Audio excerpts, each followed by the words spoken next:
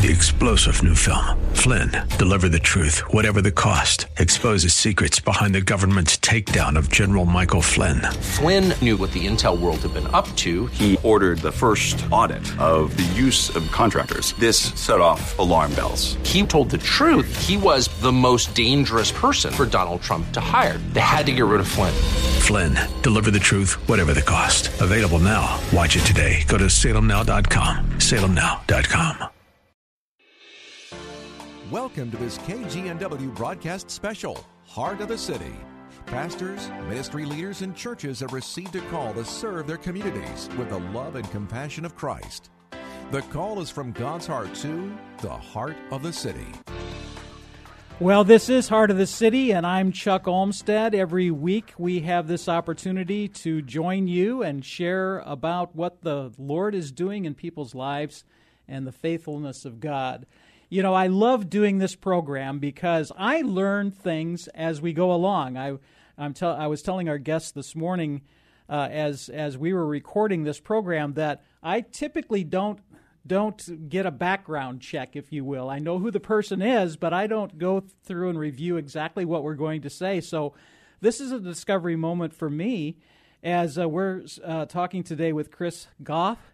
He's the Director of Church Engagement with Union Gospel Mission here in Seattle. Chris, welcome to Heart of the City. Yeah, thank you, Chuck. I'm excited to be here. Well, we're excited to hear your story. The Heart of the City, I came up with this idea because so often on KGNW we hear great teaching, lots of great preachers, yes. Chuck Swindoll, Alistair Begg, local pastors, Andre Sims and Steve Shell, and so many great teaching moments on our station, but we rarely get to hear long-form stories about how the Lord worked in somebody's life, how they got saved, what the Lord did, and how He worked in an individual life. And so I like to take this half hour and share with people about what the Lord's done and kind of have an extended story of God's faithfulness in people's lives. And so, Chris, did you grow up in this area? Are you from around here, around these parts? Yeah, I did. I grew up down in the Renton area and Renton Highlands, so kind of that East Renton corner there. It was kind of an odd area because it was the Renton city limits, but the Issaquah School District, kind of an interesting no man's land out there. But yeah, I grew up out in Renton. And when I graduated from Liberty High School, I attended Seattle Pacific University and then kind of moved into the city for a while. Yeah. So what was your life like as a kid? Was it just typical family or, mom and dad or single parent, or what was life like for you? Yeah, we had a strong family out there. My grandma, who actually just had her 96th birthday a couple days ago. Happy birthday, Grandma. Happy birthday, Velma. We love you. She just had her 96th birthday, and a little over 60 years ago, she helped plant a church in the Renton Highlands Community Church. Pastor Wally Wilson came out, planted a church. My mom, who is in her late 60s, has attended there since she was born. And so we have a long history of kind of being in one place. So you're not church hoppers. We're not church hoppers. Mom's not a church hopper. She's done no church shopping in her life, zero church shopping. And so I grew up in that kind of environment where my parents were very involved with the local church. I had 3 brothers, and we grew up at that church. It wasn't really a choice, Right. That's where we went every Sunday. That's where we went on camps and retreats and all sorts of things. So yeah, so that's kind of for many that are listeners, they can relate to it, and for others, they may have just come to faith on their own. Their family had no spiritual background. So, in your earliest memories as a child and growing up, what was that family dynamic like growing up in a Christian home like that? Well, in some ways, very different from someone who, say, learns about Jesus in their 20s or later in life. But in other ways, it's very similar because you grow up in an environment that you take for granted, and at some point you have to own that for yourself, right? So even when you grow up in a church environment where you're praying before dinner and your dad is reading the Bible in the morning and you go to church every Sunday, there still comes a point in your life where you have to say, okay, but do I believe this? Is this mine, or is this the faith of my parents, or is this the faith of my environment? And so either way, you've got to own it personally at some point, and that's my journey for sure. Yeah, well, and that some people don't realize or don't understand that, and so they see like a quote preacher's kid or a kid that grew up in a pastoral environment, and they say, Right. how in the you grew up, listening to all this stuff. Why was it that you were 35 years old when you came to the Lord? Well, sometimes Right. that's the story, isn't it? That Sure. they didn't own that. They didn't, even though they heard it, they didn't really personally receive that and believe that and trust Christ in their heart, until 35 years old. Right, and I think that's I think it's obviously as a parent now, I have 4 kids. I came with a family of 4 kids. Now I have 4 kids. We're raising our kids to know who Jesus is. We're raising our kids to go to church and be involved in the community and to pray together, pray for one another, and all those things. But I also recognize that I hope my kids take that for their own. Uh-huh. And like my story, when I really did take that faith and hold it and really kind of stand before the Lord and have that kind of moment with Jesus, then it kind of maybe redeemed isn't the right word, but all that other stuff that came before, it all of a sudden is clarified and crystallized, and all of a sudden it's like, wait, it was of huge value that I went through all these things. And that I remember I have this Bible that says Chris has memorized 400 passages of Scripture. And I remember pulling that out when I was an adult, and I was like, I did? Wow. I don't remember ever doing this. I don't remember ever getting this Bible. I don't know when this occurred. And so, it's an interesting dynamic, right? I grew up with this, but at the same time, that's in my blood, right? Sure. Like those Scriptures are in there, and I do pull those out, and they do come to mind in times of difficulty or celebration. And so you grew up in that environment. So when was that? What was that point of time for you when you said, I need to not only just know about Jesus, but know Jesus? Yeah. Well, before I answer that, I'll say, it sure is a gift to have Christian leaders who are faithful people. Mm-hmm. I have friends who were a part of congregations or, a youth leader or something who really, I think, failed the church community in some way or let people down or misled people. Or I know a friend whose pastor one Sunday got up and said, I never really believed any of this. I've been having an affair. And he walked out the side door. That was his sermon on Sunday. Wow. And I'm grateful to say that my coming to faith wasn't because of a crisis in that way. I'm grateful for that. I know that can be, God can redeem all of that, and some of our greatest leaders have been through lots of crisis, because that can harden, James talks about that perseverance and suffering can actually produce amazing things in someone's life. But for me, it was really when I went to Seattle Pacific University, and I did track and field there, and was studying, and I decided to do a theology degree. And so here I am learning about, perichoresis and all these different terms, and starting to understand, like, here's the Trinity, and here's the dual nature of Jesus, and here's a class on Revelation. And I remember putting down a book and just thinking, I might as well be studying biology or math or something else, because I'm really just learning more information.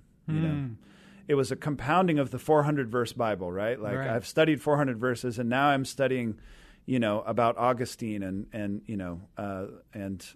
studying about Martin Luther King, and it's like, but this is just information. And I remember it wasn't a crisis that you might, when you think of a crisis, you wouldn't think of it this way, but it was a crisis for me, because I remember thinking, is this just all information? Is this just all knowledge? And is that where this really ends? Is that if I can gather enough knowledge, I can kind of outsmart the world, Mm-hmm. And this isn't, Josh McDowell's fantastic. I remember he came to our church, 101 evidences, and this kind of thing. And like, to me, that's what the faith was. I can prove to anybody what I believe and why I'm right and why you're wrong. And there came a point as I started studying and learning all of those things so that I could be right, that I realized, who cares if you're right? There's got to be something else to this besides beyond information, you know? And so I was, I remember the moment very specifically because I was skateboarding with my good friend Dan. We were out really late at night. It was like 2 a.m. We're walking back to our apartment. And I just remember this sense of God saying, Chris, I see you. I see who you are. I know who you are. And I've created you for a purpose. I mean, it was really kind of that simple of a message. Like, I notice you, not like I see that you understand who I am. I see that you have learned enough knowledge now for me to start talking to you. Right. But it was more like, I see who you are and I have a future for you. And it was this this feeling like you just won something, right? Or like this feeling of like, oh, this is real. Like there's a real person in Jesus. There's a real person in God the Father. And I had all the language for it, but I hadn't had the actual personal experience in an unmistakable way like that. And so I'd had lots of amazing experiences. I'd prayed and seen God do some amazing things before then and after. But there was a moment for me there in college where I felt like God spoke to me, I listened, and I want to follow that voice. You know, I want to follow that person who made me feel that way, because it was no longer about information. It was a feeling. It was a sense of peace and a sense of not, you got to learn some more. I mean, I could say that even my decision to do a theology degree was a form of striving, right? Like it was a form of saying, how do I accomplish the Christian life? But in that moment, I realized that the Christian life has been accomplished. It's already been accomplished. And what I'm actually invited to do is to now walk with the one who's accomplished it, you know, instead of learn about, study about, as if I'm looking at slides on a microscope or, you know, something like that. So, you know, if you were, you know, deep into noticeable sin, there would have been some sort of transformation. But for you were living, I guess, if you want to say, a fairly conservative life, if you will. Was there a striking change in your lifestyle, or was it just like an aha moment, or was there a different attitudinal change about what you were doing? Well, certainly, certainly was and is sin in my life, you know. But yeah, I think it was kind of that difference between black and white and color, and it was kind of like, oh man, when I'm reading about, you know, the story of Martin Luther for my class, you know, at the time, right? Instead of what bit of wisdom can I pull from Martin Luther, it was like, oh, this is Martin Luther's walk with God. And so I actually wasn't interested in walking with God. I was interested in getting wisdom and getting knowledge. And so the reading of Scripture, I was really into Proverbs, right? Because someone had told me, and I still think it's a great idea, by the way, that you can read a proverb a day, you know, and in a month you can go. So I did that for years because it was like, oh, I'm getting, but what it was I was trying to actually attain wisdom and knowledge instead of trying to be in relationship with the Creator, in relationship with Jesus. So it moved from this all belongs in my head to this is a relationship, and a relationship includes the head, but it also includes the heart. It includes, you know, mind, body, soul. And I think when Jesus says this is the greatest commandment, to love the Lord your God with all your heart, mind, and soul, he really wanted the whole person. And so for me, that a verse that came almost immediately after that experience was John 10:10, which talks about the thief comes to steal, kill, and destroy, but I've come that you'd have life and have it to the full. And I just realized the narrow, kind of small way I had been perceiving not just my faith, not just God, but even just my life, you know? Speak to the people who are driving in their car, listening at home right now, or listening to a podcast of this program, who have this intellectual assent towards those spiritual things, and And speak to that person in your own, because apparently you had that, but then the difference between that and actually having a relationship with God. What could you say to them as they're striving for that, and maybe they see themselves in the same situation you were? Well, I think Jesus, and it's convicting to say, but I think Jesus' harshest criticisms were to the Pharisees. Mm-hmm. These were the people who assumed they had things figured out and knew what was going on. And remember, Simon the Pharisee says, "I don't think Jesus realizes who this lady is washing his feet," because he knew, right? He had the information. And I would just say, be careful. Because those were the people who received the harshest criticism from Jesus. And those are the folks, and I say those are the folks because I'm one of those people, and I still am tempted to fall into that at times. But that's the temptation, is that we've actually figured out God. We've actually figured out what all of this is. And so I actually don't need that relationship with God. I actually don't need that sense of God's peace or God's presence or God's grace, because I actually have this figured out. Right. And so I would just encourage you. I remember Pastor Mike, who used to speak at the inn over at UW. I remember hearing him say in the same season of life, God is not really interested in right and wrong. He's interested in life and death. And so when Paul talks about sin, it's not just that, oh, you weren't supposed to swear or smoke a cigarette. He's saying, no, sin actually leads to death. And righteousness isn't just you did a good job by tithing or you've got great church attendance, mm-hmm. but it's like living rightly with God leads to life and a fullness of life. And so our experience with God needs to be one that's full of life, not full of information, or not full of it's not a quiver to be filled with arrows so that you can rightly protect the world, exactly from the or rightly protect God from the world. Mm-hmm, mm-hmm. God doesn't need us in that. Mm-hmm. He actually doesn't need us in that.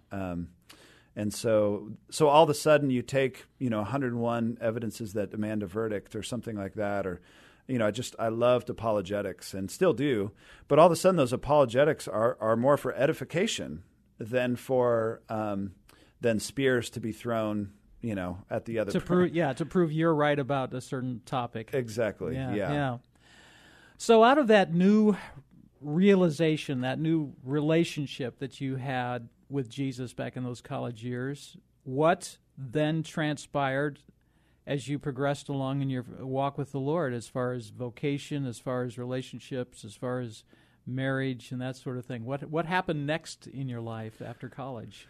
Yeah, well, I had when you're in a relationship with someone, and we all know this because we're all in relationships. My friend Mike, he says God gives us two relationships automatically: a relationship with Himself, everybody, a relationship with Himself, and a relationship with their family, with your family, mm-hmm. and so we don't have a choice but to engage relationally with the world. And what happens when you're in a relationship, especially with people who are close to you, is you can't really hide yourself anymore. Your acquaintances, you can be just fine kind of looking good on Instagram and on Facebook, right. and you can look like you're living this charmed life, and most people try to come off looking that way actually on social media. But when you're actually in relationship with people, your warts come out, your ugly sides come out, and there is that process of sanctification and that process of growth that is inevitable if you're in any sort of significant relationship. And that's what happened to me. When this twisted from a body of knowledge to a person, that relationship started to affect my life. And so probably one of the most significant stories, and it's ironic that I'm talking with you today, Chuck, on the radio, because I was terrified growing up of, they say public speaking is the number one fear. Death is number two, right? Right. So it's this idea that and I remember in elementary school, everybody was excited because we had these jugglers. There was going to be this big thing. Well, I faked being sick. I went to the nurse's office because it was what if they call me up on stage? Wow. You know? That's real fear. I mean, that's... Yeah. And even in college, there was classes I signed up for, and then I would see, I'd look through the syllabus, and it would say, speech or presentation on this, and I would change classes. I avoided that stuff like the plague. And so after I graduated from college, I took a job at Bethany Community Church in Green Lake and started a college ministry there. And not more than a year had I been there, but the Thanksgiving Eve service came up, and Richard Dahlstrom, our pastor, came over and he said, "Hey, Chris, you're on for the Thanksgiving Eve sermon." And my immediate thought was, I got to find another job. Literally. Wow. It wasn't like a joke. Yeah. I was like, well, I guess I tried church work, Yeah. Maybe there's something for me, down with the Seahawks or something. And so I literally, for a couple days, was thinking about what else I could do career-wise. Wow. I mean, it was that, just one, 20-minute sermon is all, And God used Richard Orbendorf, this guy in our congregation. He asked me to go to coffee. He was on our board. And he said, "Hey, I heard Richard asked you to give the sermon." I said, "Yeah, he did. I'm not really sure about that, And he said, "Oh, you'll do great." He's very encouraging. But he said, there's two things you can rely on. Nobody else has your story, and Scripture never falls on deaf ears. So if you just tell the story of Scripture and tell a little bit of your story, you can't lose. That was kind of his advice. Yeah. Which I still think is great advice. And so I thought this was so I prayed about it, and I felt like God was saying, in relationship now, just read the passage, And so I read the passage, and it was the story remember the story of the 10 lepers? Jesus heals these 10 lepers, and the one comes back and says, "Thank you," right? And so I remember noticing in the passage that 10 were healed, but the one was well. The one was made well. He was whole because he came back in relationship. And I remember thinking, that's kind of like me, Mm-hmm. Like when I realized that piece of actually coming back in relationship. And all of a sudden I started getting really excited about the passage and about what God was saying. And then I kind of felt like God was saying, "Hey, this isn't about you. Just say what you feel like I'm saying," Mm-hmm. And so the oddest thing, I went in to do this sermon, and I was not nervous. I was not concerned because God had told me something to say. It wasn't me talking. It was God had given me something to say. And that was a pretty significant shift for me and God really showing me that He can transform my life and the deep fears and the deep things that I'm holding on to. Yeah. Well, we could go on a lot about that because I have a little thing to interject here, and that is that I remember you speaking at Bethany Church. I'm not sure if it was that message, but I was attending at that time, and I do remember you sharing amazing. with the congregation. You and I haven't ever talked about that before. Oh, that's funny. But I was touched deeply by your message on that day, at least that I had a chance to hear you. We've got just a couple minutes left. So out of that transformation that the Lord gave you, now you're in a position where you're working, ironically enough, a director of church engagement. So you're up front of people all the time and sharing on the radio. You've got a program on Light Up the City here on KGNW. Yeah. And so you're out in front of people. So the Lord must have really done some sort of work and helped to take away that fear. He sure has. If it's about me, I start getting nervous, but as long as I can keep it about Him, I feel very comfortable. Yeah. So tell me in a minute here what Light Up the City is and what you're doing to assist local church networks and churches in the area. Yeah. So basically, the Seattle's Union Gospel Mission is one of just a handful of kind of large, evangelical Christian organizations in the city of Seattle, but they've been working with those in greatest need in our community for like 83 years, 1932, I think, was the first year. And the idea was multiplication is greater than addition. And how do we help the local church reclaim this sense of working with those in need? And so what our Light Up the City network really does is work with those, with networks of churches all over to help them serve those in need in their own communities. Wow. Well, we could talk a lot more about this, Chris, but we're running out of time. We've been Heart of the City. We've been speaking with Chris Gough. He's the Director of Church Engagements with Union Gospel Mission. If you want to learn more about Light Up the City, you can go up to lightupthecity.org. Chris, thanks for joining me today. God bless you. Thanks, Chuck.